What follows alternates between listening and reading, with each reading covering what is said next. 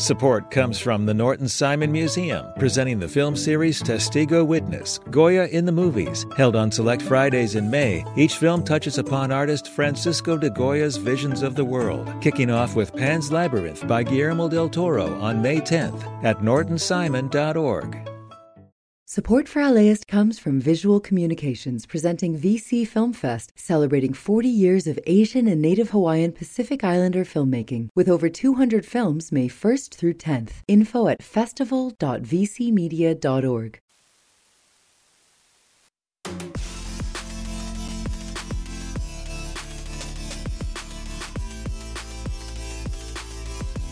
Good morning, it's AirTalk. I'm Larry Mantle. Good to have you with us. As Suzanne said, the rain continues.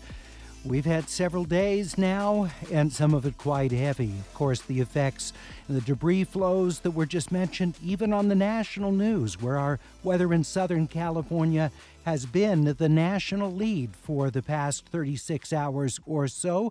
We're going to be taking you to a news conference City of Los Angeles officials, including Mayor Bass, are giving with the very latest details on how the city has been hit. We're going to go to that momentarily, but joining us is LA's senior, or I should say science reporter. He's not old enough to be senior yet. Jacob Margolis. Jacob, so good to have you with us this morning. I'm getting there, Larry. Any more of these storms and don't urge it on sooner. It comes retirement. Fast enough, I assure you, Jacob. So let's talk about what we're seeing with the current pattern of the storm. Suzanne was just talking about heavy thunderstorms going through central Los Angeles right now. We're still in this. Yeah, absolutely. So this is more of the kind of typical thing that we tend to see with, when it's not an atmospheric river, is that all of a sudden, out of nowhere, you'll just get these really heavy downpours. And that obviously, for very obvious reasons, can cause saturate the soil to a point where it does just give out, like we're seeing all over. A lot of these mudslide problems we're seeing are on, from what I can tell, it's either the transverse range, so like Santa Monica Mountains. I see one up near like Lopez Canyon, which is a landfill kind of up in the hills back near Pacoima area as well. And so it makes sense that when you have these steep hills that, water and mud's got to go somewhere, especially if it's an area that has burned in recent history. So we should see rates up to 3/4 of an inch per hour at times, which are pretty heavy. And it could definitely cause problems between now and Thursday. So we just got to make it through Thursday. Mm-hmm. And we're seeing some of the steeper canyons, narrower canyons, particularly be hit. Topanga, of course, Beverly Glen, right in the heart of the city. So some of these where they're particularly picturesque, but narrower canyons with those very steep sides to the canyon are seeing those sides coming down. Yeah, and I mean, it's really killed my desire to live in. I mean, I love those canyons, though, and I grew up going through them. Yeah. They're absolutely beautiful. But I'm looking right now at a Culver City alert, for instance, and up in those hills, they have issued an evacuation warning for residents up there on quite a few different blocks. And if you live in Culver City, you can just head to their website, and we'll post something shortly as well.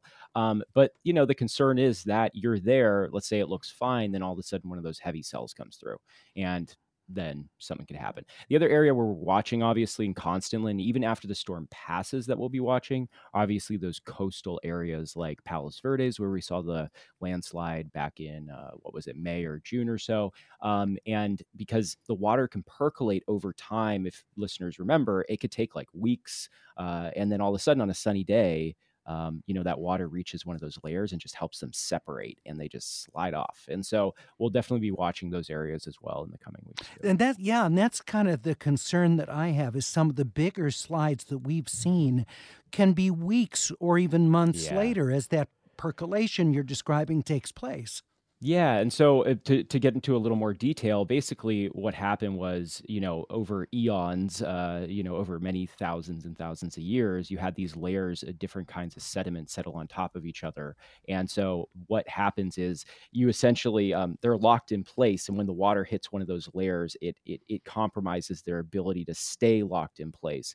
And it's it's a part of our geologic history here in Southern California. It's one of the things that actually, it's the same sort of process that actually helped form our mountains and all these beautiful landscapes we have, but it also makes a lot of them very very tenuous when it comes to heavy rain.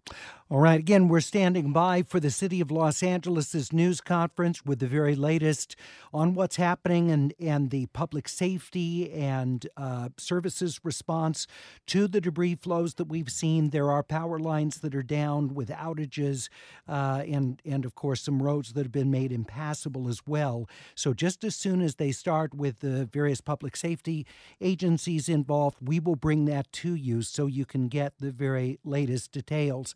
Now, as of yesterday when we talked, Jacob, it didn't appear once we're through with this thing, once it gets through, like by tomorrow night or whenever we don't have anything lined up to come. Is that holding? Yeah, so far, it's looking kind of dry afterwards, but, we'll definitely be recovering. Crews will be out there scraping roads clean, and, people will be calling engineers to make sure their homes are okay. And one of the things another area that I'm watching and particularly interested in is obviously the snow up in the mountains. So it's looking like the Sierra Nevada, which this is really great for water, is getting a fair amount of snow, possibly multiple feet. And then up at Wrightwood, it was 15 inches. Baldy's gotten, above 6,500 feet, has received like 2 feet of snow. So I was just looking at a mountain high camera. And once the storm passes, I wouldn't recommend people rush up right now because it's still dangerous. But it looks like there's going to at least be some good skiing and snowboarding in the coming days. All right, Jacob, thank you so much. We now have that news conference in downtown Los Angeles underway. Support for LAist comes from Will Gear Theatricum Botanicum, returning with a season of outdoor summer repertory theater on its scenic stage in the woods of Topanga, with picnicking in the gardens before the show. A Midsummer Night's Dream is back, along with The Winter's Tale, Wendy's Peter Pan, and Tartuffe Born Again, set at a TV station in Baton Rouge. And for a contentious election year, Bernardo Cubria's The Hispanic, Latino, Latina, Latinx, Latin Vote. Tickets at theatricum.com. Support for LAist comes from Latino Theater Company at the Los Angeles Theater Center, presenting the world premiere of Mix Mix, the Filipino Adventures of a German-Jewish Boy by Bonnie B. Alvarez. Inspired by true events from the life of Ralph Price. After escaping Nazi Germany, a newfound tropical refuge in the Philippines is upended when Japan invades the islands. On stage through June 16th. Tickets and information at latinotheaterco.org.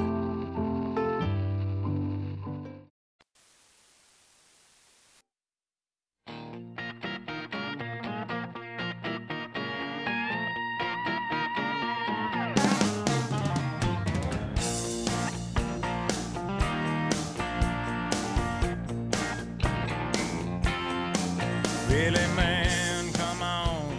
6 o'clock news says somebody been shot. Somebody's been abused. Somebody blew up a building. Somebody stole a car. Somebody got away. Somebody didn't get too far. Yeah, they didn't get too far. Grandpappy told my pappy back in my day, son, a man had to answer for. That's the hit duet, Beer for My Horses. Toby Keith and Willie Nelson collaborating on that recording. One of many hits for the singer-songwriter, country music, very popular performer who died yesterday at the age of 62. He'd been dealing with stomach cancer. He died surrounded by his family yesterday, Toby Keith, at the age of 62. That song, by the way, came out 21, almost 22 years ago. And Facebook, as I said right before the break, turned 20 on Sunday. We're to take a look at the influence of Facebook, although it's not as popular among younger users as it might have been a generation ago. It still has a huge presence as a social media platform.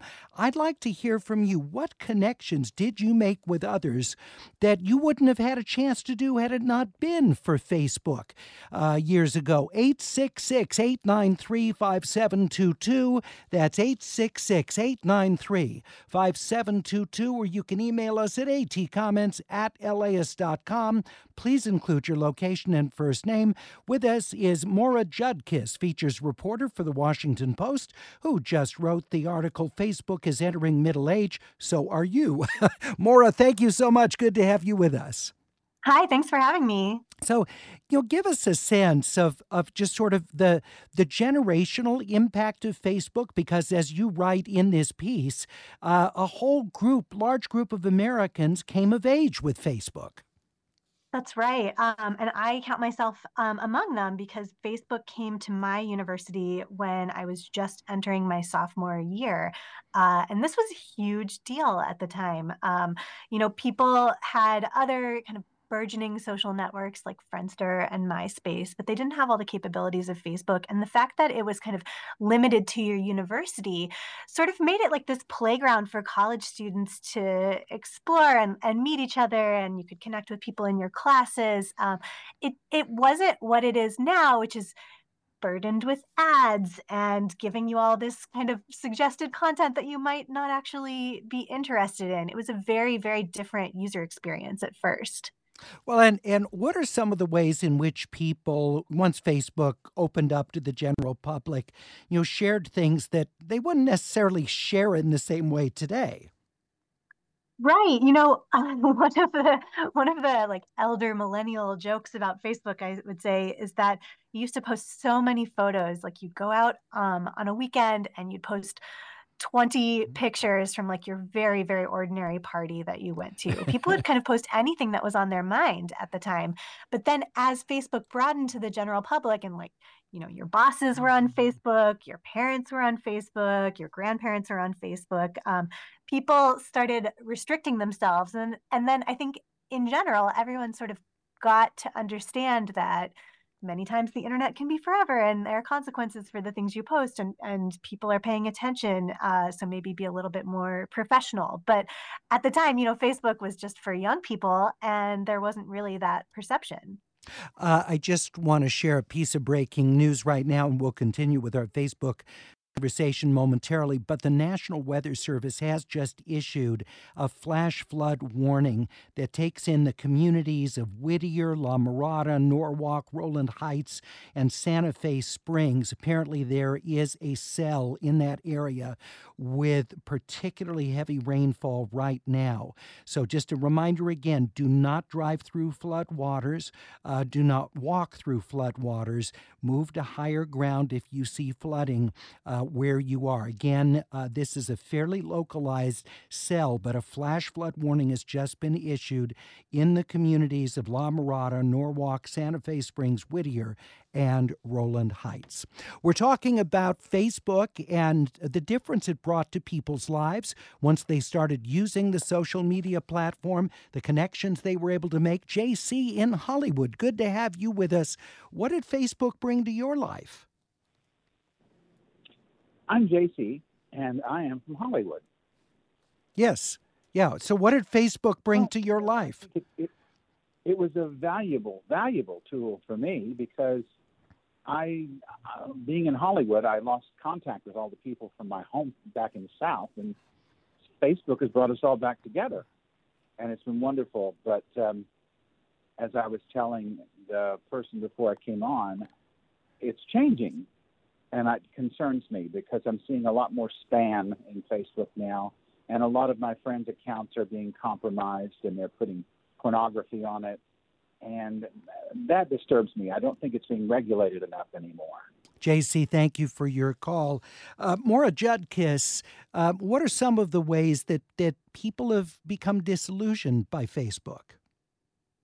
Yeah, I talked to a lot of people for this story who had been interviewed by their college newspapers, like in the very earliest phases of Facebook, and they were so excited to join this really cool new social networking tool.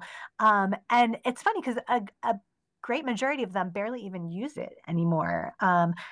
They have found that they've migrated to Instagram because Instagram is a little bit more fun, in part because they grew weary of all of the toxic political discourse that took place on Facebook over the last few election cycles. They've also felt like Facebook's algorithm has been feeding them things that they aren't really interested in. There's been a huge push for advertising on Facebook. I myself, when I log into Facebook, see a bunch of suggested groups for things that I have almost no interest in, the algorithm and the lack of ability to manipulate or customize that has really turned people away from the platform, especially people who were among its earliest and most enthusiastic users.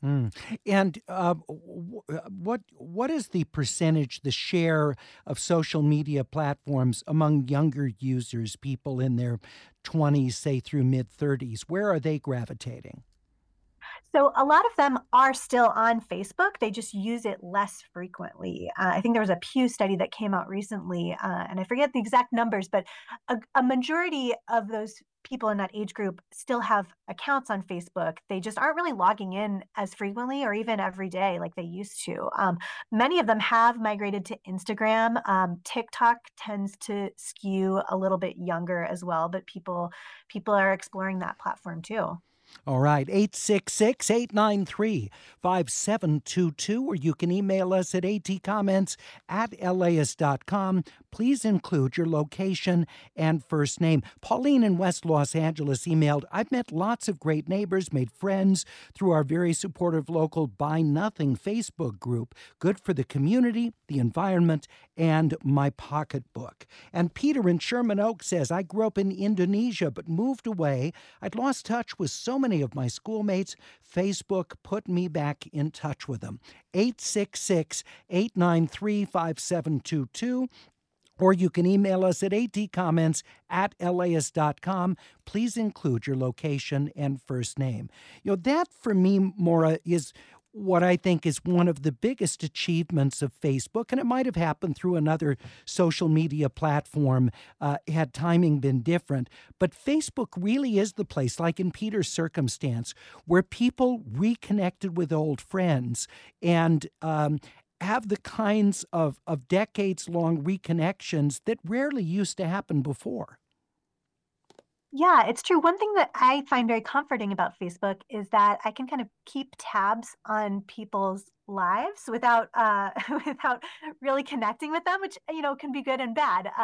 But there's a comfort in knowing that all of the people I went to high school with are out there living their lives, and I can see their beautiful children and see that they're doing well at work. And, even some of my high school teachers are on Facebook, as well as some distant family members. And we can all kind of just see that everyone is hanging in there and doing well and know the basic outline of their life without actually having to put in too much effort, for better and worse. All right, 866-893-5722, or you can email us at atcomments@laist.com. Please include your location and first name. So for Meta, the parent company, as Facebook has lost some of its luster, certainly the company is not hurting. It's found other ways to make revenue. Right. And it's funny because so many people say now, oh, well, I don't use Facebook anymore. I'm on Instagram, but they're the same company. So, Mark Zuckerberg is still winning. He doesn't care as long as they're on his platform. 866-893-5722. We're talking with Maura Judkis, who is features reporter for the Washington Post. Her recent piece, Facebook is entering middle age, so are you. Let's see. We have, Lucy, our producer, says, I met my boyfriend through Facebook Marketplace. I bought a camera from him. After we met up for the exchange, I messaged him, asked him on a date. That was over a year ago. Suffice to say, that's definitely one of the more positive experiences that I've had on Facebook. Lucy, that's a great story. Scott in Sherman Oaks emailed 15 years ago when I decided at the age of 54 to join Facebook as a way to reconnect with people from the past. But I was smart enough to realize the platform could be trouble. I vowed at that time to never post or comment on either politics or religion. I've remained faithful to that decision and have remained friends with many that would have otherwise dissolved. Jacqueline emailed, I found two Swiss girls I traveled with over 25 years ago in New Zealand. I'd lost touch with them, found a letter from them, then looked up their names in Facebook to reconnect. Luckily, they remembered me. Now I hope to go visit them in Zurich sometime soon. Couldn't have done that without Facebook. So, Maura, let's talk about why other platforms I mean, they've all had their own problems, of course. X, formerly Twitter, a prime example. But what is it about the logarithms of Facebook, sort of the problems that it's had that maybe other platforms have figured out?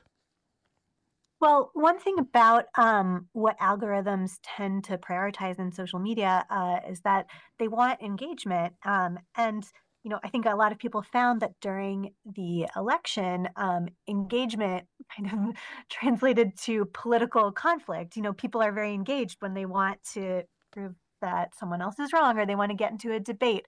And so I think a lot of what happened was that people got very turned off by seeing that kind of strife. And so then when there were fewer people posting because they were turned off by this platform, the algorithm had to fill in with other things. And so that's how you end up getting these suggested posts for like a million different ads. Or like I was scrolling through Facebook just before this, and I was getting a lot of home design groups that I was not even a part of. It just kind of fills in what it thinks you want to know. And I guess because I am like in my late 30s, maybe it thinks I'm renovating a house, which I'm not. It's hard to customize. And then when you see fewer of the things that actually draw you to this platform, which are your friends and your updates of your friends, it's just making people kind of turn away from it, unfortunately. And I think we see that with X too. Like there has been a lot of political conflict on that site as well. And that's a choice. That's a prioritization of what drives engagement. Barbara in Hollywood gets the last word on this. My dad reconnected with his high school girlfriend. They married, and that was all as a result of a connection from Facebook. Barbara, thank you so much for that. And thank you, Maura Jutkus of the Washington Post, for talking with us about your piece on the 20th anniversary of Facebook. We appreciate it. Thank you.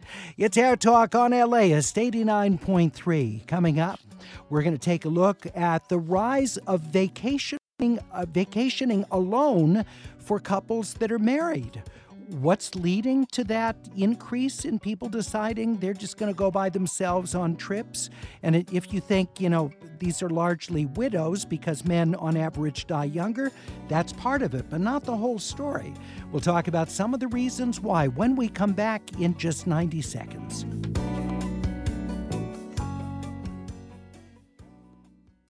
Support for LAist comes from Will Gear Theatricum Botanicum, returning with a season of outdoor summer repertory theater on its scenic stage in the woods of Topanga, with picnicking in the gardens before the show. A Midsummer Night's Dream is back, along with The Winter's Tale, Wendy's Peter Pan, and Tartuffe Born Again, set at a TV station in Baton Rouge. And for a contentious election year, Bernardo Cubria's The Hispanic, Latino, Latina, Latinx, Latin Vote. Tickets at theatricum.com. Support for LAist comes from Latino Theater Company at the Los Angeles Theater Center, presenting American Mariachi by Jose Cruz Gonzalez. It's the 1970s, and women can't be mariachis. Or can they? American Mariachi is a feel-good comedy about familia, amor, and tradición that will send your heart soaring and put a bounce in your step with a wave of vibrant, infectious live music. On stage through June 9th, tickets and information at latinotheaterco.org.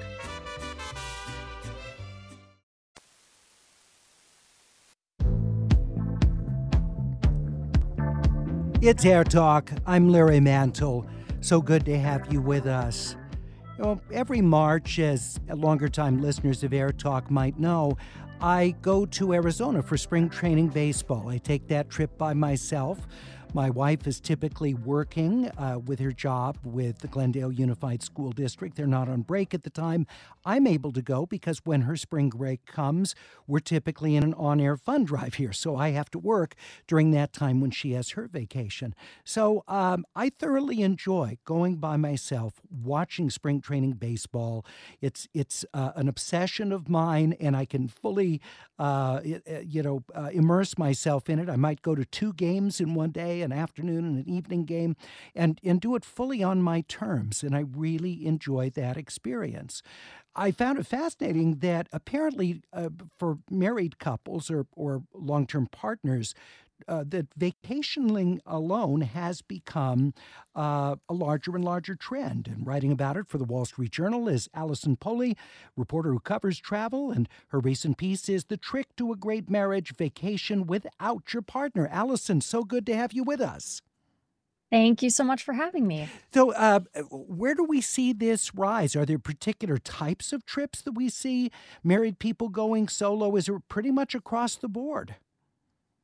There are types of trips and types of people. So a lot of people, as you mentioned, are in a situation similar to yourself and your wife, where maybe they have different time off from work, and one has a special interest that they take that time to pursue. But we do see this happening a lot more with couples who are age 55 and older. So a lot of times these are people who are close to retirement or retirees who are taking advantage of this time to pursue trips that they weren't able to do in the past. All right. And what are some of the advantages that people report on taking the time to themselves? I mean, I'm happy to share in a moment why I like doing it, but what do people say about those trips? Yeah, I think you'll identify with some of these travelers I spoke to. So they mentioned that they are not beholden to any agenda. They can kind of just do whatever they want while they're traveling. So one person I spoke to mentioned that if she wants to go somewhere and have the same thing for 3 meals a day, she is welcome to do that. She can eat whenever she wants. She can go visit things that she wants to see. She doesn't have to work around anyone else's schedule or preferences. And because of that, she feels like it makes her relationship stronger, and she can come back home to her husband and tell him about all the things that she did. And she said it's very beneficial for their marriage in that way. Yeah, that's wonderful. And, I love traveling with my wife. She's a terrific travel companion, so we take great trips together. But when I go by myself, I may go the whole day without talking to anyone except maybe a server in a restaurant, for example.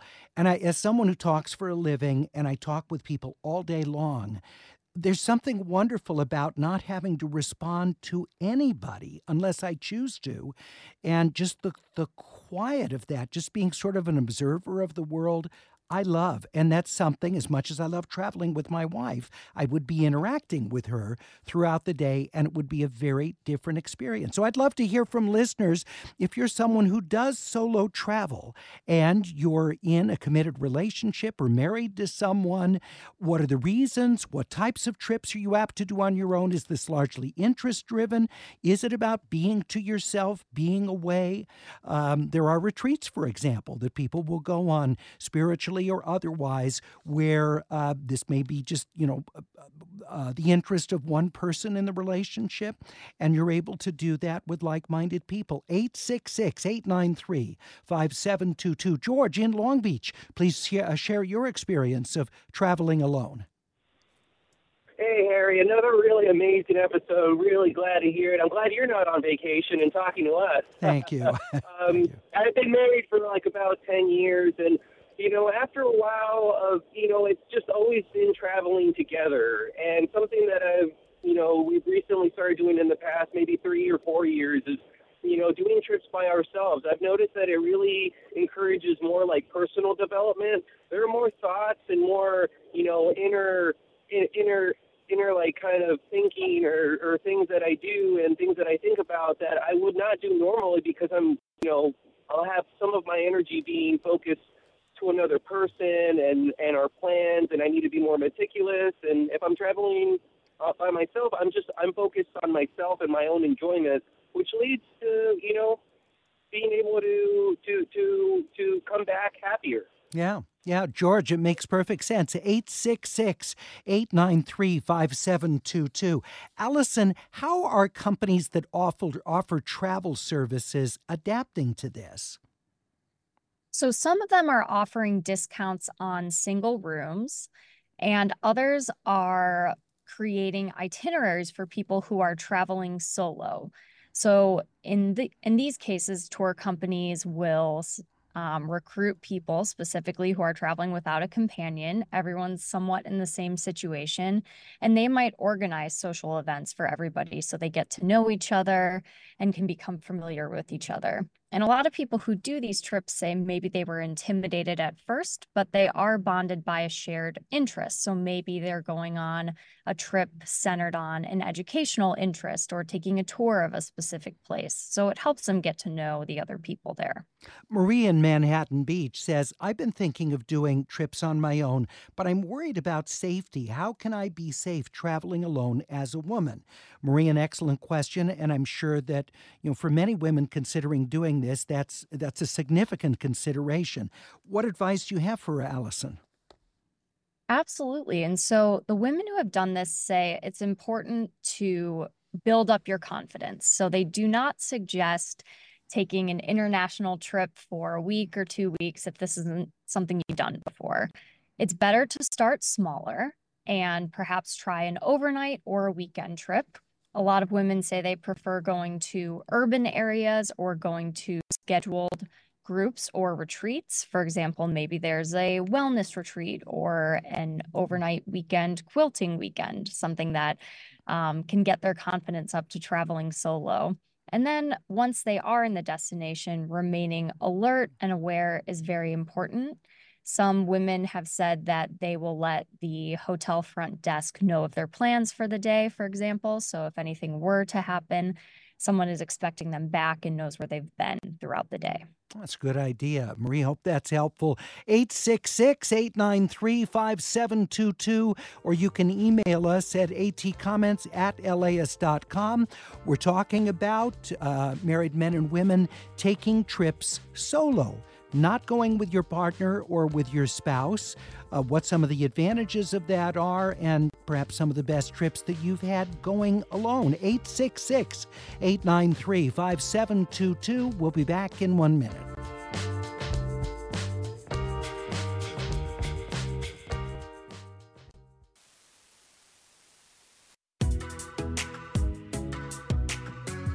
It's AirTalk on LAist 89.3. There are multiple reports, not including from the Dodgers themselves. The team has not put out a statement, but multiple reports that Clayton Kershaw has reached a deal to return to the Dodgers. He's not expected to be able to pitch competitively until at least mid-season, as he'll be coming off surgery. But there are multiple reports, including from journalists close to the team, that a deal has been reached with Kershaw. So we can't fully take that to the bank yet, but that sounds very, very promising to bring another left-hander, and particularly one of historic stature, back to the team. We're talking about traveling alone, some of the advantages of doing that, even if you are in a wonderful married or deeply committed relationship. Lita in Van Nuys, please share with us about your solo traveling experiences. Yes, I travel alone often. I work for a local school district, and my now husband doesn't have the same kind of time off or vacation time that I have. And so he's recently given his blessings, and he knows that even before we were together, I like traveling alone. And he has given me a short list of places I'm not allowed to go without him, which works well. So I respect that, and then I get to choose. Sometimes I go locally, and sometimes I go internationally. And I'm currently actually planning a trip for my upcoming spring break. That's great. Where are you going to go? Well, I don't know. I have a couple places in mind, but there's some situations in the world that make it a little more difficult. So I was considering Dubai, but I'm looking at other places as well. I like to I do wait a little bit to the last minute because it's coming up in March. Yeah. We'll see. Yeah, very good. And so these are places, it sounds like your husband wouldn't necessarily have the same degree of interest you do. And then you say for things he's really interested in, you make sure not to go on those trips by yourself. I'm trying. I'm really trying. I've traveled a lot of places, and so has he.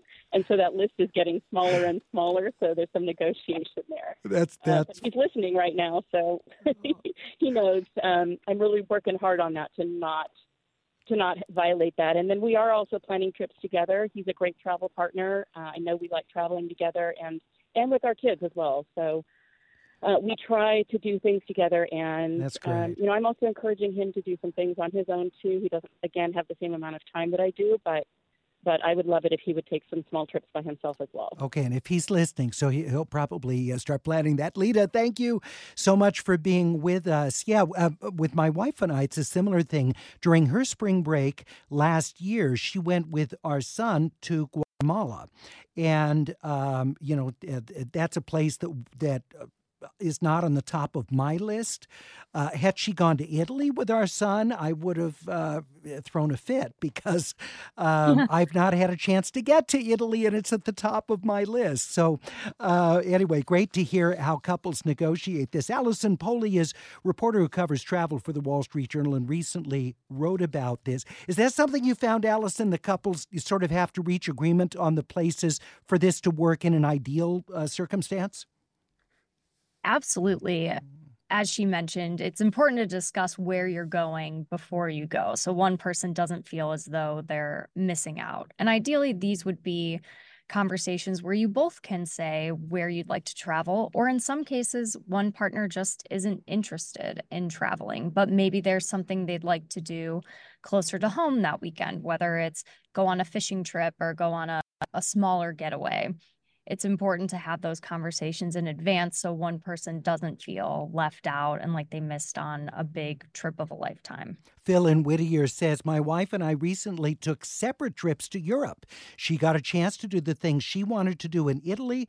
I got a chance to do what I wanted to do in Spain. That's Phil in Whittier. Francesca in Baldwin Hills has traveled on her own a number of places and just wants to share some tips that she's learned. Francesca, thanks very much. What's your advice to other women traveling solo?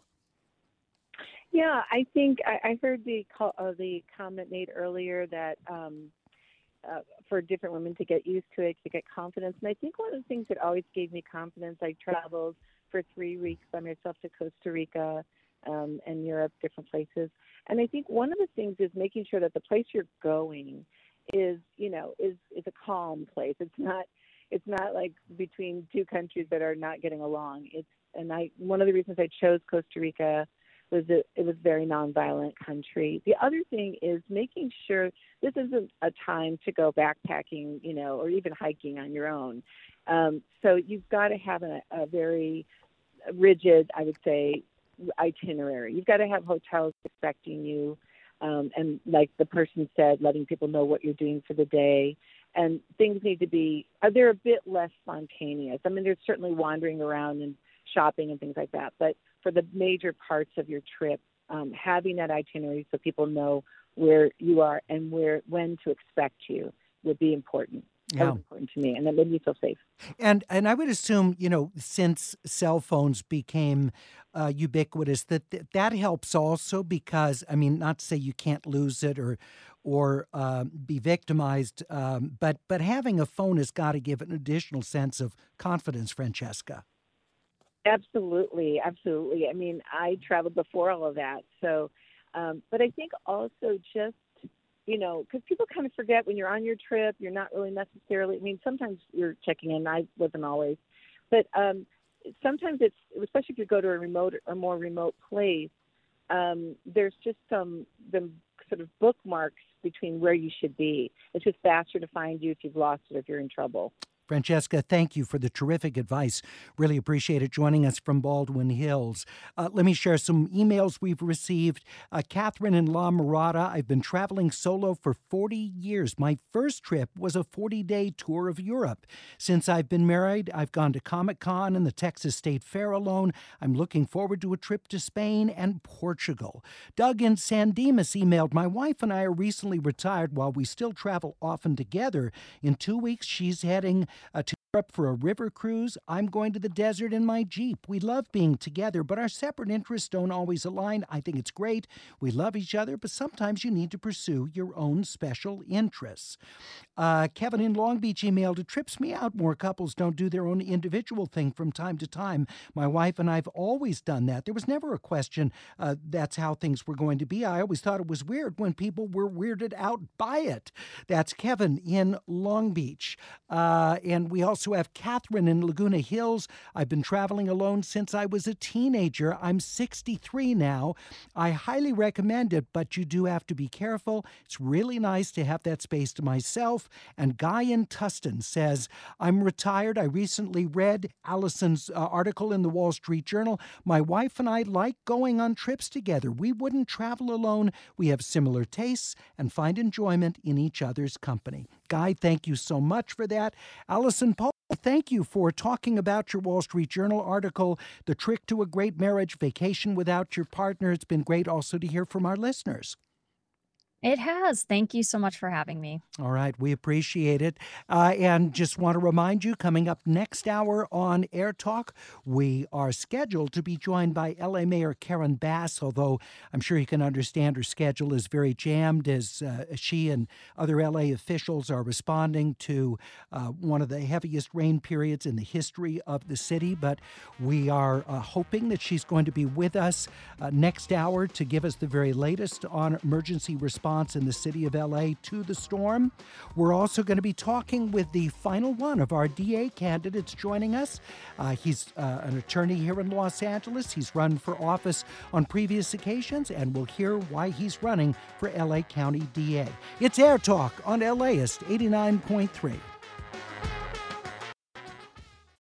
Support for LAist comes from Will Gear Theatricum Botanicum, returning with a season of outdoor summer repertory theater on its scenic stage in the woods of Topanga, with picnicking in the gardens before the show. A Midsummer Night's Dream is back, along with The Winter's Tale, Wendy's Peter Pan, and Tartuffe Born Again, set at a TV station in Baton Rouge. And for a contentious election year, Bernardo Cubria's The Hispanic, Latino, Latina, Latinx, Latin Vote. Tickets at theatricum.com.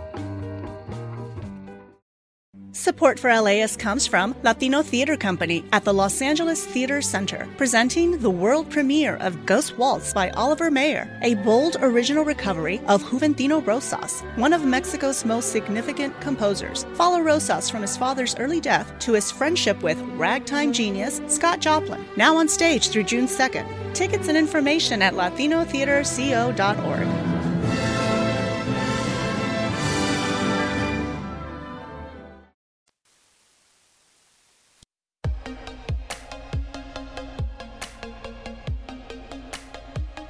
It's Air Talk on LAist 89.3. I'm Larry Mantle. Good to have you with us. Later this hour, we'll take a look at why so many of the public EV charging stations aren't working. What's the challenge with keeping those chargers maintained? We'll find out. We got a couple of experts just a few minutes away.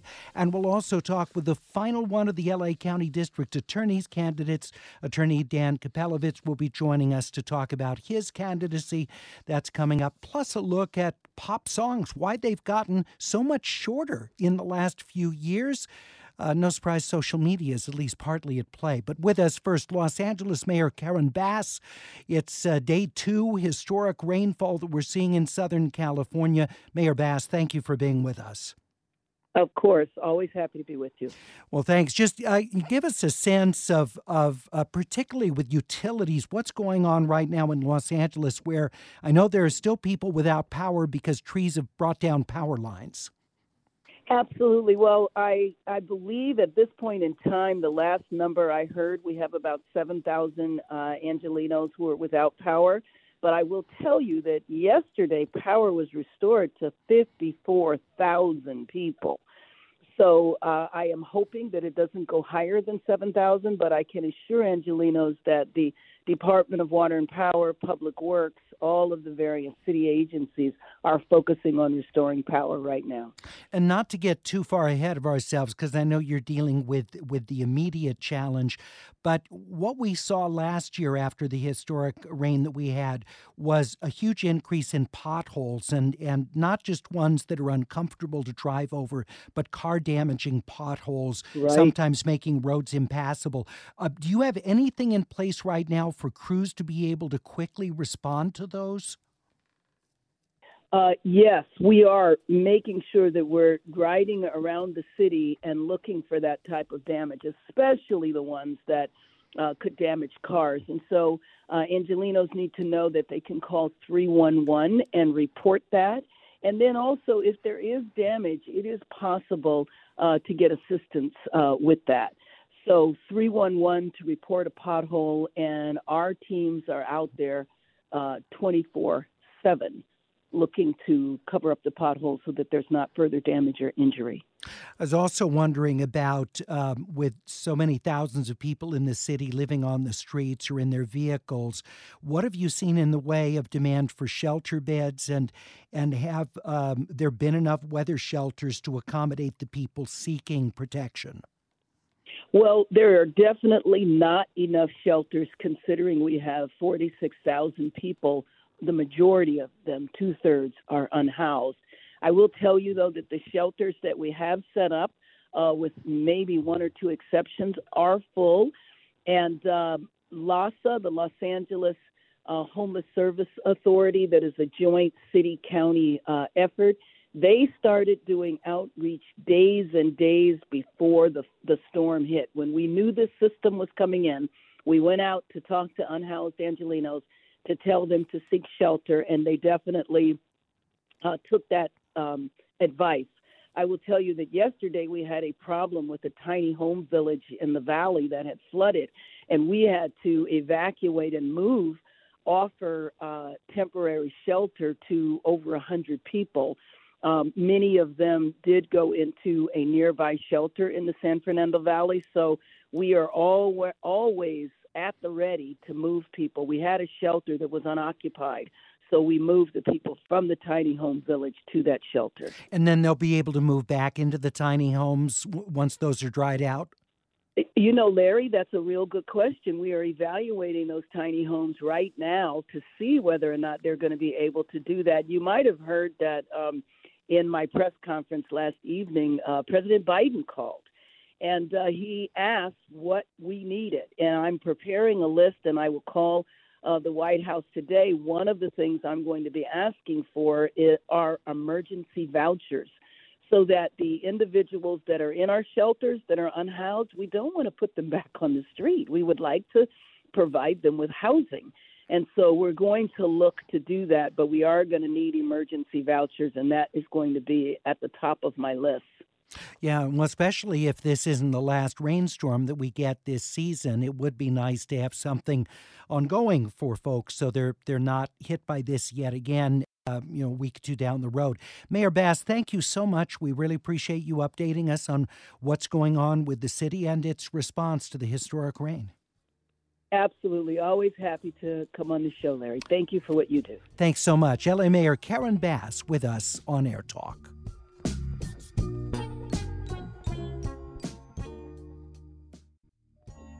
Well, public chargers are having tough times. Those that are operated by non-Tesla companies are up to 30% of the time inoperative because of technical problems. That, according to studies that have been done of the charging station network here in California.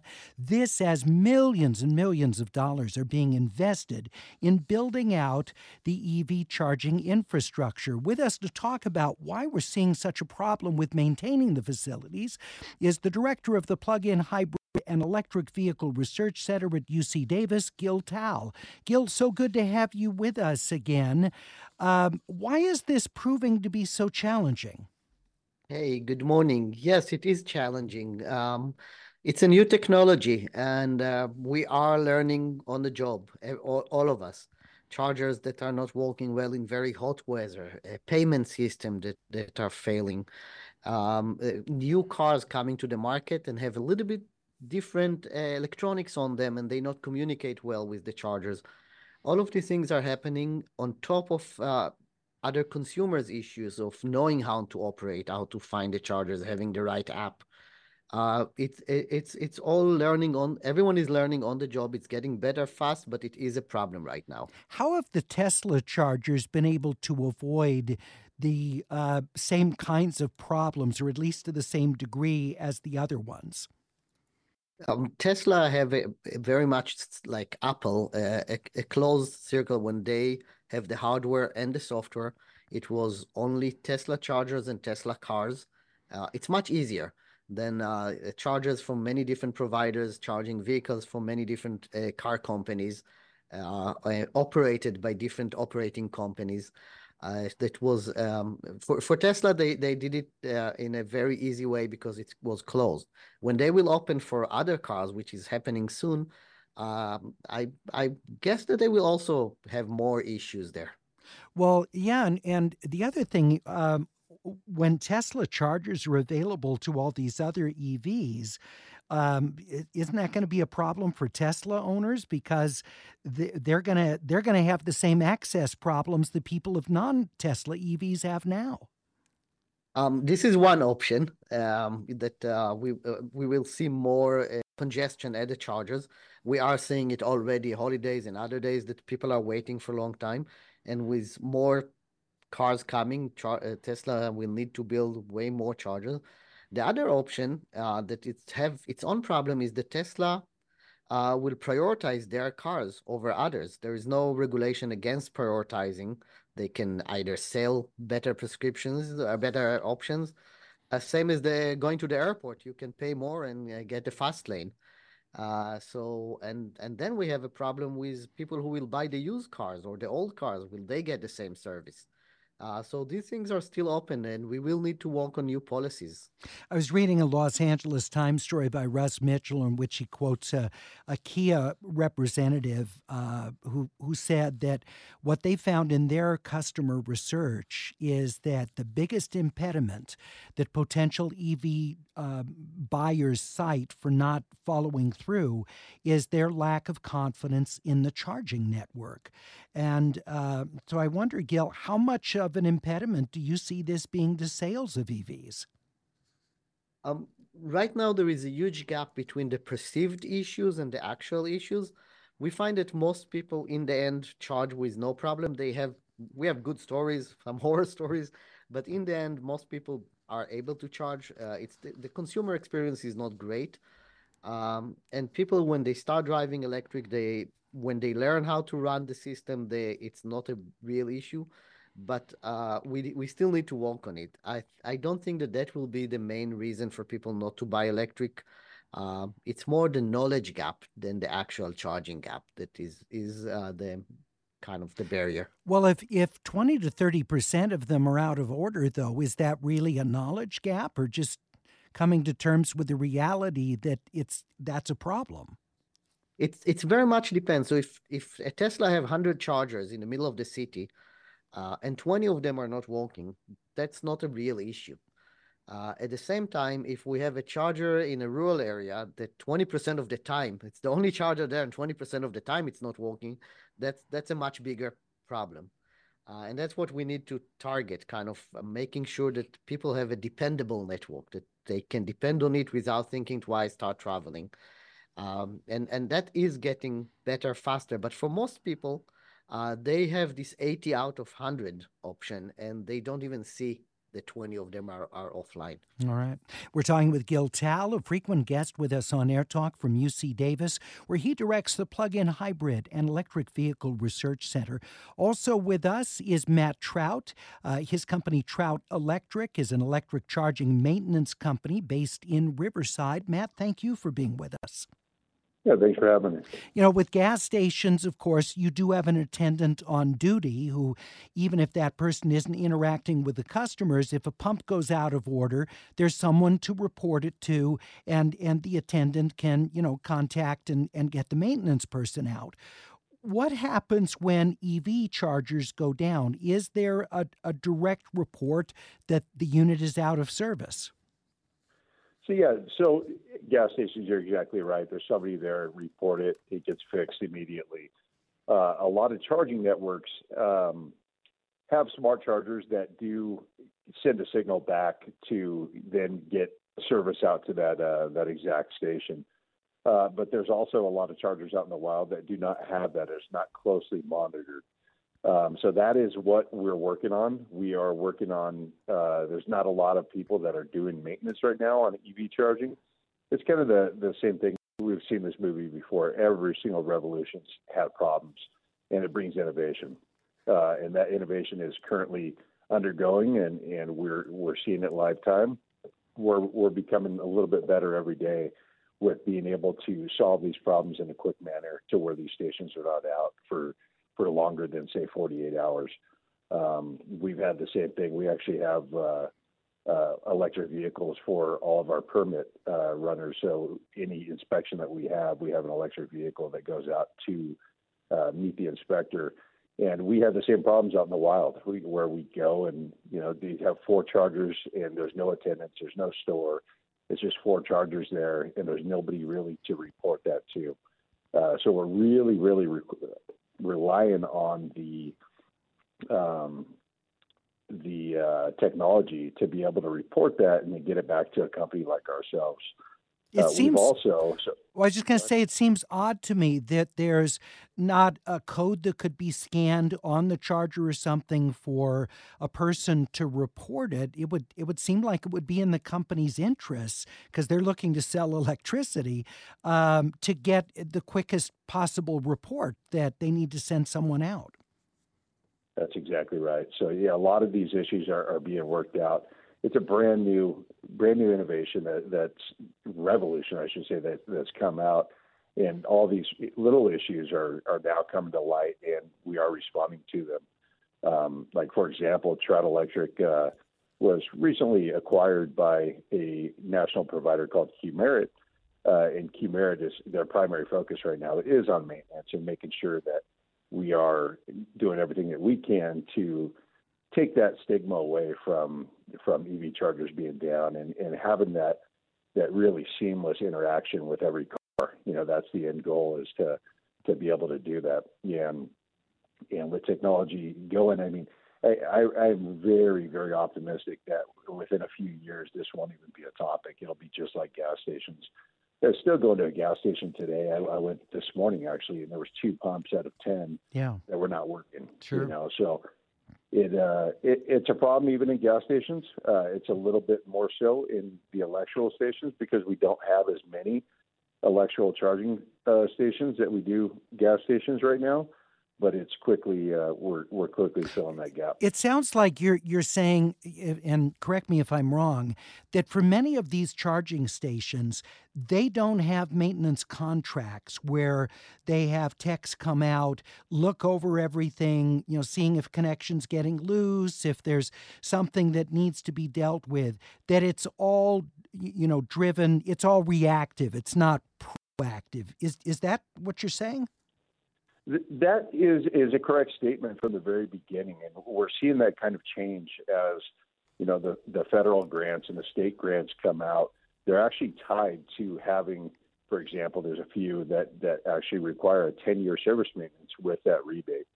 So that's kind of the early thought of this was it was more reactive, right? Like, so we were waiting for a station to go down, we'd send somebody out to fix that. Well, now with the federal and the state grants going out, it's a little bit more proactive approach to where we're keeping the chargers up and running rather than waiting for them to go out to make repairs. Let me take a listener call. Please hold that thought. That's Matt Trout. He's president of Trout Electric, which does maintenance on electric charging stations throughout California. It's based in Riverside. Ben in Mid-City, Los Angeles. Please share with us your experience. I understand you and your partner both drive EVs. Yeah, we live in an apartment, so we can't charge at home, and neither of us drive a Tesla, and so we're constantly confronted by either full chargers, like there's not nearly enough of them to support the number of EV drivers that are out there, or ones that are out of order. Your previous guest was sort of implying it's more perception than reality, and that's absolutely not our experience, that we're constantly trying to go to chargers, and at least half of them are out of order. The closest high-speed charger to me is at the Westfield Century City, and out of I don't know how many thousands of parking spots in that mall, there are 3 charging stations. It just seems kind of ridiculous for a big high-end mall like that. And currently, of the 3, one of them is out of order. Ben, I appreciate you sharing your experience. Jeff in Mid-City, Los Angeles as well. Please share with us your experience as an EV driver. I bought a EV a little over a year ago from a company that doesn't need any more publicity, and I did it based on the fact that the charging network was so robust compared to everybody else. And I rented 2 different types for 2 weeks, one of this company and one of another company, and the experience was exactly what they're talking about. 30% of them were usually broken from this non-major company, and also you could see which networks were there that were basically incentivized by a market, which was, hey, let's embrace all this and put everything toward it, and which were mandated by the courts, which would be the one that Volkswagen started. And the issue is really incentivization, and even the other random chargers that are at different like supermarket parking lots and things like that, you'll find those in disrepair. And when you ask why they haven't been fixed for over a year, you'll find out it's up to the landowner to request the repair, and they don't feel like they're making enough to pay for the cost of the repair. So these EV stations will go in disrepair for a year and a half or more. So that's interesting you say that, Jeff. So they don't see enough profit margin in selling juice, selling the electricity. Gil Tal of UC Davis, can you respond to that? Your listener was hitting the nail on the head. The big term, or that we need to change, is to have a business model that will be profitable for this charging infrastructure. If the business model will be solid and they will make money on selling charging events or selling electricity, then they will make sure that it works. Any other way by regulation will be second best. But selling electricity is a very cheap commodity. So the government will need to find a way to create business models that will subsidize uptime, that will subsidize the service and not the hardware. When they just subsidize the hardware, we see how they're not maintaining it as we like it to be.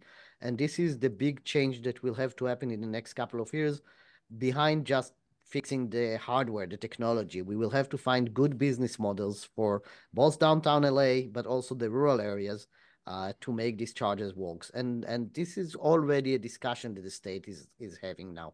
All right. Mike we didn't email his location, says 20% chargers down is acceptable in a metro area. Seems like that's too dismissive of people's concerns about what seems like many of us still have too high an out-of-commission rate. Cesar emailed, it's depressing how many of these very expensive chargers sit useless after being broken. The whole system relies on cheap parking spaces, the least likely to be well guarded against vandals, rain, or simply misuse.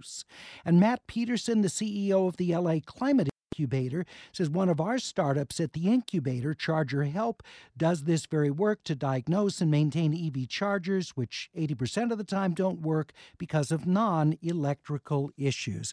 Yeah, Matt, we actually had on, I believe it was the chief executive of Charger Help, to talk about that, and also how they're training people to become technicians to go out and do this maintenance work on the publicly available EV chargers. I want to thank our guest, Gil Tal of UC Davis, joins us frequently to talk about the latest on EVs. He directs the Plug-in Hybrid and Electric Vehicle Research Center at Davis, and Matt Trout, president of Trout Electric, an electric charging maintenance company based in Riverside. Jeff in Glendale says, I can't stand when they build the charging stations that they don't put any lanes or waiting spaces for people, so it turns into the Wild West. It's stomach churning. That's Jeff in Glendale. You can share your comments, of course, at atcomments@las.com. Please include your location and first name. I go back and read those comments even after the end of our segments. Coming up, we talk with a candidate for Los Angeles County District Attorney, the final one of the candidates who's joining us. All of those interviews, by the way, are available at las.com/voter game plan. You'll see the links to all the interviews. We'll have our next one coming up in just 1 minute.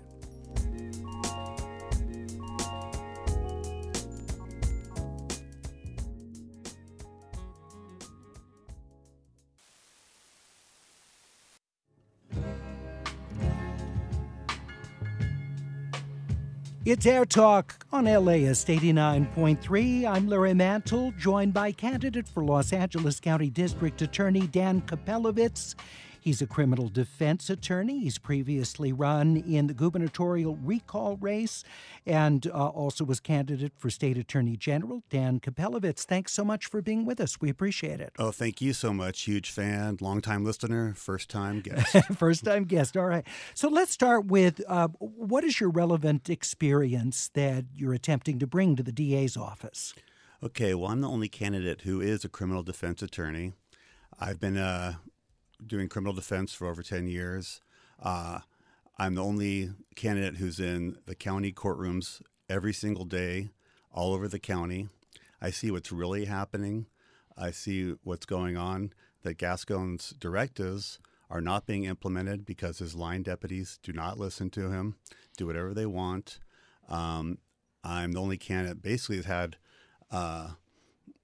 kind of a full life. I didn't go directly to law school and then a prosecutorial's office, a DA's office. I know people of all kinds. I've had a, wide experience. I know how to talk to the people. I deal with people charged with crimes all the time. I kind of know how they think and how to prevent crime. What can you describe your clientele for which you do criminal defense work, the types of cases you take? Pretty much anything. I am on the bar panel where I get appointed by the courts to represent people, indigent defendants who are have a conflict with the public defender offices. I'm also the only candidate who gets appointed by the courts to represent victims and witnesses to protect their constitutional rights. So that's most of your practice is the court referrals for that work? About 80%, 80-90%, just depends. Now, you said that there's not cooperation of the management within the DA's office to carry out the directives of the DA. In what areas are you specifically seeing that lack of follow-through? Well, for instance, enhancements, they're being alleged all the time. In fact, Gascon's policy now is to allege an aggravating factor in almost every charging document, which makes it so a defendant can face the high term. A new law said that the presumptive punishment is the midterm. It's usually a lot of crimes that have a triad, and now they're seeking the high term, even when they say they're just not even seeking jail time, but they want to have this, 3 years in prison or whatever, 5 years in prison hanging over someone's head. It either coerces innocent people to plead guilty, or they just want to have it over their head if they're on probation, or they want them to get the high term. And it's so easy to allege this because it could be anything such as a vulnerable victim, which is pretty much every case, or there's some planning involved, which is pretty much every case. So they allege it in every case. So let me just clarify, make sure I understand you. So you're saying the DA's office overcharges in most of these criminal cases leverage against the defendant, even if they're not seeking sentences that would be commensurate with the enhancements. Is that right? Correct. And maybe Gascon's saying, well, seeking the aggravating factor, alleging that's not an enhancement, but it does the same thing. And he does allege enhancements. He's gone back on his policies, mainly for political reasons. There are some things he doesn't do, like gang enhancements, which is very good because those have been implemented in a very racist manner. 99% of people with gang enhancements are people of color. So that's one thing he has done, and his deputies have listened to.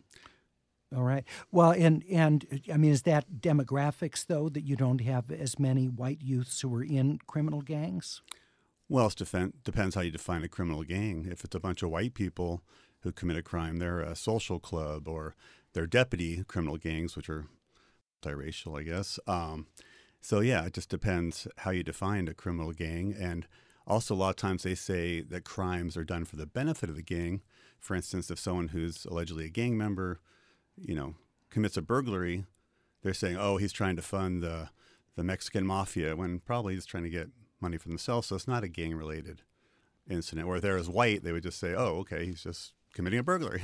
We're talking with Dan Kapelovitz, criminal defense attorney and candidate for Los Angeles County District Attorney. Let's talk about the prosecution of law enforcement officers, police officers, and deputies. Under the Gascon administration, there's been a significant increase in the number of charges that have been filed against officers for misconduct or for use of force, alleging it's illegal force. If you were elected district attorney, what would your policy be about prosecutions? Well, if an officer broke the law, we'd prosecute them. You know, there's good cops, good defense attorneys, bad defense attorneys, judges, prosecutors. I believe most people are good, but if someone commits a crime, I'm not going to not prosecute them because they're an officer, and I'm not going to prosecute someone because they're an officer just for political reasons. It appears historically it is very difficult to get a conviction of a law enforcement officer. Would the difficulty in securing a conviction factor into your decision on prosecuting those cases? If it's difficult because there's not enough evidence, yes, I wouldn't file it. But if it's difficult because you don't think you can get 12 jurors to agree, I don't think that's a reason not to file charges. Let's talk about some of the other policies of Gascon's administration, not pursuing the death penalty in cases. And he said last week on the program, one of the reasons for this is that when we had the most recent vote on the death penalty, that in Los Angeles County, voters actually showed they were against the death penalty, unlike the state in total. What would you do if you were DA when it comes to potential death penalty prosecutions? Well, I'm definitely against the death penalty. I would never seek it for many reasons. Just the fact that innocent people have been put to death or been on death row and exonerated is reason enough. It's a waste of money that could be used to prevent crime. It's done in a racially biased way. The Supreme Court says it's okay. If you're more likely to get the death penalty for killing a white person than for killing a black person. That alone makes it, in my mind, unconstitutional under the Equal Protection Clause. Yes, in LA County, and I think it's 2016, the majority voted against the death penalty. I'm running in LA County. I'm representing the people of the state, yes, but the people of LA County. A huge percentage support Newsom's moratorium. And so it is the will of the people not to seek the death penalty. We're talking with Dan Kapelovitz, criminal defense attorney and candidate for Los Angeles County DA. So you opened by saying that the district attorney has not been able to get his staff on board in carrying out the reforms that he committed to after he was elected and during his campaign. What would you do if you were elected as an outsider without the experience of being within this department to get that cooperation that you say is lacking? Well, first of all, on day one, even before day one, I would hire the best and brightest attorneys to fill the more than 200 vacancies that are in the office, about 25%. I have no idea why Gascon has not done that. People that would probably listen to him, listen to his directives. They'd be loyal to him for hiring them.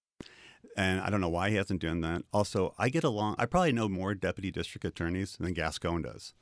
I deal with them every single day in court. We often disagree on what outcomes should result in the cases, but I get along with them very well. And I'm not against putting veteran people in the DAs in the office in high positions. They have a wealth of knowledge about the office, and I'll listen to anybody, and anyone who has a good idea, I don't care where it comes from, I'll accept it. We've heard from a number of those seeking this office who have decried the drug courts losing their prominence in the criminal justice system because of not having the ability to coerce someone into treatment. What's your view of that philosophy versus the care courts that have been established by the state of California and the general policy for drug prosecutions that this DA has undertaken? Well, first of all, if you coerce somebody into a drug problem, anyone who will tell you that's probably not the best way to become sober and free of drugs. You sort of have to do it on your own. But they do have misdemeanor convictions for simple possession, and there is jail time hanging over people's heads. I wouldn't charge even misdemeanor possession, because basically you're punishing someone for being addicted to drugs. You're punishing someone for a health issue. And my opponents say, well, that's not illegal, but possessing a little bit of drugs is. Well, yeah, if you're addicted to drugs, you're going to possess a little bit of drugs. So you're criminalizing someone with a health problem. I agree we should increase the beds. It's hard to even get a client into a bed in a drug program. We need to put more money in that. As DA, I'd lobby for funding for that. I would not waste time such on the death penalty. Things like that could go to actually mental health treatment, drug treatment, helping veterans. And so you can actually prevent crime if you're smart about it. Dan, I thought that the DA's office was not prosecuting simple possession cases, that have to be cases of significant enough quantities that it was for sale. But you're saying that they do prosecute some possession cases for personal use? Actually, I mainly do felonies. I haven't gotten those maybe since Gascon has taken office. But if you have a little bit more than a little bit, they say it's possession for sale, even if it really is for personal use often. People do sell a little bit to fund their habit, and so they're facing felonies. And how does fentanyl and the death toll of fentanyl affect your view at all of prosecuting drug crimes? Well, yes. I mean, fentanyl people are dying from it all the time. A lot of it's because they're taking a drug and they don't even know it's laced with fentanyl. So I know it's controversial, but maybe we should be decriminalizing drugs so we can actually, people know what they're buying or doing. We're talking with Dan Kapelovitz, who's criminal defense attorney. He's seeking the L.A. County DA's job. One of the issues that's been debated during this campaign is the prosecution of juveniles, where the DA has said that in almost every case, he is not comfortable with someone 16, 17 years old being in adult court, facing charges there because of the brain development that has not occurred at that age. Many of the candidates for this office have said that there are particularly heinous cases where it would be a public safety risk for the person to be released just a few years after being in juvenile custody, so that they need to be considered for prosecution in adult courts. What's your view? I agree that we shouldn't be trying children as adults. Gascon's actually backpedaled on this issue, probably because of the elections coming up, and I've heard from people who are in those courts he's actually worse than Jackie Lacey in terms of trying to try some people as adults, especially high-profile crimes. I wouldn't do anything based on whether it's high-profile or based on politics. People want to vote for me, then they can, and I'll do what they voted for. The brain does not fully develop until the mid-20s, because I'm getting questions, what if they're 17 years and 364 days and they commit a heinous crime? Well, to tell you the truth, even if they're 21 years old, their brain hasn't developed. Are we going to throw someone's life away when they're 16 or 17? I was pretty wild when I was 16 or 17. I'm completely different now. Am I going to spend life in prison without parole, which is available for juveniles, and just throw another life away? Wouldn't an adult court, though, be able to have a sentence because of someone's age that would be less than life, but maybe more than a mandatory release at age 25 or whatever would come from juvenile custody? They can, but if you went to trial and you were convicted of a special circumstance murder, you're going to get life without the possibility of parole. And you're also, then the judge decides the sentence. So, judges may not take that into account. We're talking with Dan Kapelovitz, who's criminal defense attorney and candidate for Los Angeles County District Attorney. Dan, I wanted to also ask you about property crimes and prosecutions there. We've got the $950 threshold in Proposition 47. Under that threshold, it's a misdemeanor. What's your view? Do you think Prop 47 has achieved what it set out to do, and do you think it should stay as is? Yes, I think it should stay as is. First of all, there have been increase in theft crimes, and I blame it on the fear mongers, because they're telling everyone, oh, if you commit a theft, nothing's going to happen to you. Gascon won't charge you. That's not even true. I get these cases all the time, and they're charged as felonies because it's very easy to meet $950. You steal one Louis Vuitton bag, and there you go. And so they're actually causing the crime. Imagine if we told everyone, oh, if you commit a bank robbery, you won't even get arrested. You get cited out, and Gascon won't even charge you. Bank robberies are going to go up. So that's what's happening. It's like copycat crimes based on the media and the fear mongers. And violent crime is down. Now, we can't give Gascon the credit either way, but we are actually safer, statistically than we were 3 years ago, and everyone's saying we're more in fear. Now people feel they're in fear because of the fear mongers, and so it's just a perception. We got to deal with reality. Dan, we're just about out of time, but just want to give you a chance for like 20-second or so closing remarks to the listeners as to why you think they should vote for you. Well, I am the most progressive candidate, more progressive than the Gascon. I'm gonna implement these good directives, even better ones. I'm going to treat people equally. I'm going to do what I say. I'm going to I can make things happen. I get along with people. I work with people all the time. I don't care who they are. And vote your conscience. Dan, thank you very much. Appreciate it. Thank you. Dan Kapelovitz, a criminal defense attorney running for LA County District Attorney. We have now interviewed 11 of the 12 running for office. One of the candidates declined an offer to appear. All 11 of these interviews, which are approximately 15 minutes, can be found at laist.com/votergameplan. There are links to the audio of all of those, plus Frank Stoltz has also had the candidates fill out a questionnaire on topics. You can see that there as well as a part of our voter game plan. That's laist.com/VGP for voter game plan, or you can write it all out. Coming up, we talk about how pop songs are getting shorter. What are the reasons for that? We'll find out when we're back in 90 seconds.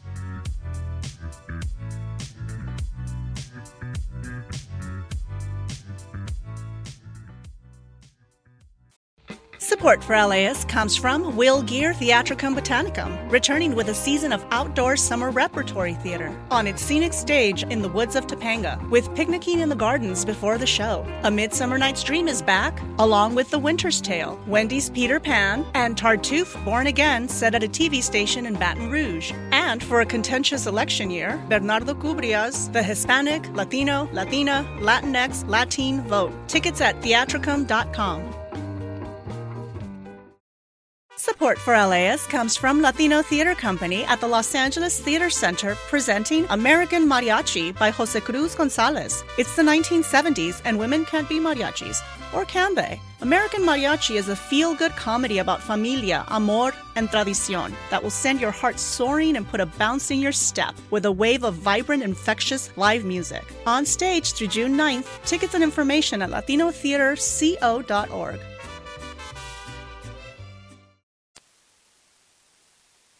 Is this the real life? Is this just fantasy? Caught in a landslide, no escape from reality. It's AirTalk on LAist 89.3. Bohemian Rhapsody, 1975 hit for Queen, nearly 6 minutes long. And yes, it was played on the radio. This is a time, of course, when albums have come to the fore. Longer tracks are in, and even radio, bowing to public opinion, puts on hit songs that are many minutes long. But what we're seeing now is a move in the other direction to much shorter recordings. Significant percentage of the records that were nominated in the Grammys given out Sunday night are under 3 minutes, more than 20% of those. What are the reasons why? Joining us to talk about the trend in popular music is John Bennett, musicologist who teaches at the extremely regarded Berklee College of Music. Joe, thank you very much for being with us. What's driving this? Well, that's the question that immediately springs to mind, isn't it? You know, when I spent time analyzing that data with the Washington Post recently, we noticed that there were, long story short, very short songs in the 60s, very short songs today, and a sort of peak in the 90s. So, of course, we can't say for sure what is driving these, because pop music is it's part of popular culture and has many things influencing it. But we can look at some interesting correlations. So during the peak of the data, when songs were 4 minutes plus, that was the height of the CD market in the late 90s. And of course, more recently, since 2017 and beyond, we have had the inexorable rise of TikTok. Well, and as someone actually listened to old, big band recordings and the like, and some of those going way back were recorded on 78s, and so very limited time, and you get these just gems, these nugget recordings that are so great, but are little bite-sized songs. And of course, the rise of the LP leads to longer records because it has an advantage over the 45 with its length of song, and as you say, CDs, which have greater capacity and make albums even longer because they can hold more than vinyl. So Joe, how much of this do you think is the Spotify payment method that people need to listen to a certain length of the 30 seconds of the song for the artist to get paid, so they move the hook up to get that in there very fast. You don't have a bridge necessarily, and the whole thing happens much faster. Well, yes, and obviously when you think about it, pop music has always needed to do that. It's always had a sort of a creative motivation, certainly with singles, to try and grab the attention of the listener as time efficiently as possible. If a hit's on the radio, you want people to be able to remember it, so the songwriter and the artist is incentivized to get to the good bit quickly. And I suggest what's happening with vertically scrolling social media is that it's simply accelerating that process. So creators are even more incentivized to get to the good bit. But to your point about audio formats, it's absolutely right.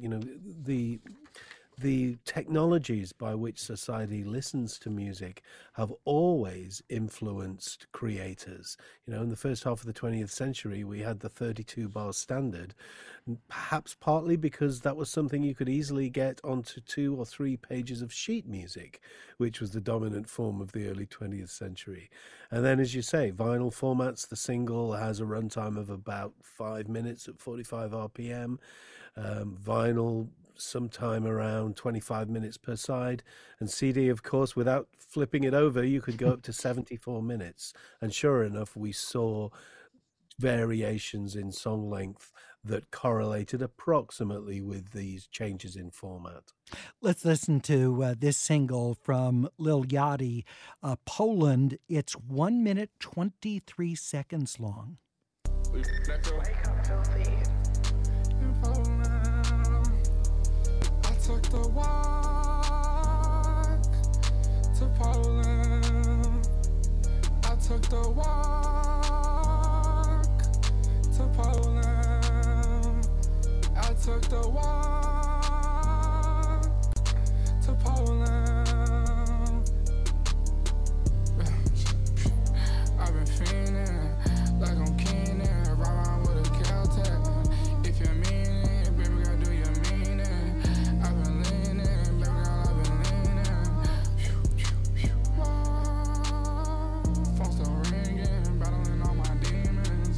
I've been fiending, baby girl, I've been fiending. Hope you love me, baby, I hope you mean it. To Poland. So, Joe, 1 minute 23 seconds, Billboard Hot 100 hit, and a hit on TikTok as well. Explain to us, how the length of this factors into its success. Well, and it's interesting that with Poland, you've even got sort of an extended intro before you start getting to the hooks. Which is funny. One might even argue in song form terms, it's even shorter than that. But yeah, it's a great example of a social media friendly song, that it gets to the hook, that repeating chorus hook. I took the walk to Poland. It comes in almost straight away. And the song form sort of reflects that 1 minute plus arc, that you end up with the title hook being repeated 3 times. Then you get a brief middle section that contains some repetition, and then you finish with the chorus. So the song form is adaptive to its length, or vice versa.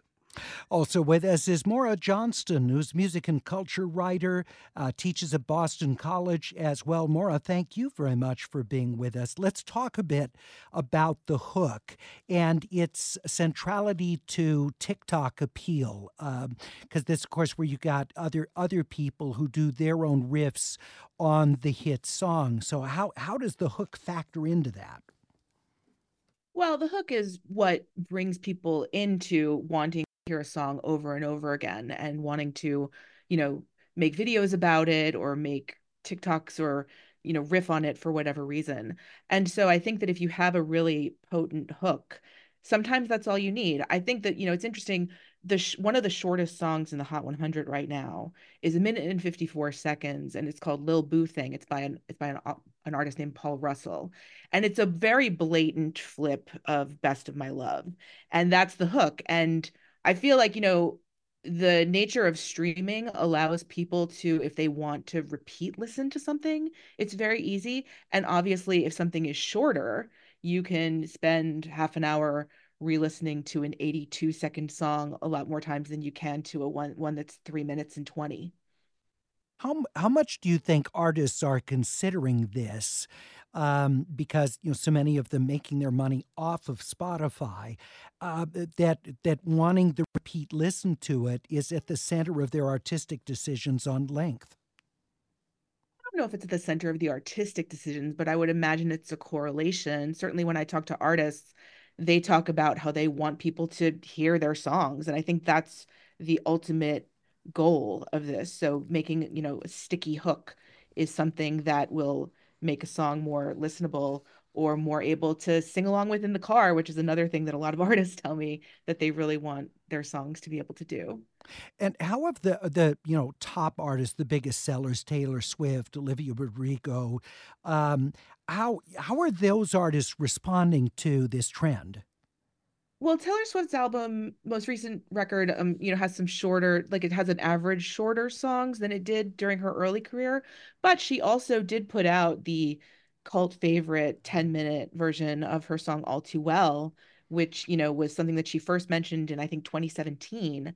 And it became kind of legendary among her fans. And then it became a centerpiece of her concert, which that's kind of amazing too, when you think that, a concert is something with perpetual motion and everything, and yet the whole crowd is riveted for this almost 11-minute song. With Olivia Rodrigo, I actually was looking at her album and, her latest album, Guts. It's 12 songs and 39 minutes long. So it is averaging around the 3 minute per song. She just performed Vampire at the Grammys. I don't know how long that track is, but it seems longer because it has multiple sections, but it's actually pretty compact. We've so often seen artists sort of push back against the dominant strain in music when it moves in a certain direction. And is that something you think we're going to see about length of song? I could see that for sure. I mean, the one thing about digital music is that it's kind of unbound, right? People still do release these very long songs, Taylor Swift being obviously the most prominent example, but there are artists that, can chop up, take a bunch of songs and turn them into a single track suite, or take a really long song and chop it up into 45 pieces that are each a minute long. So I think that you're going to see certain artists certainly, try to buck the trend, but at the same time, people want to be heard. So I don't know if it's going to prioritize appeal over length. All right. Vampire, by the way, is 3 minutes, 39 seconds. My thanks to Maura Johnston, teaches at Boston College and music and culture writer, who's been writing on the industry for almost 30 years. And my thanks to Berklee College of Music musicologist Joe Bennett as well. Coming up next, NPR's Here and Now, and I'll be back with you, of course, tomorrow morning at 9, right after Morning Edition for AirTalk here on LAist 89.3. Have a great day.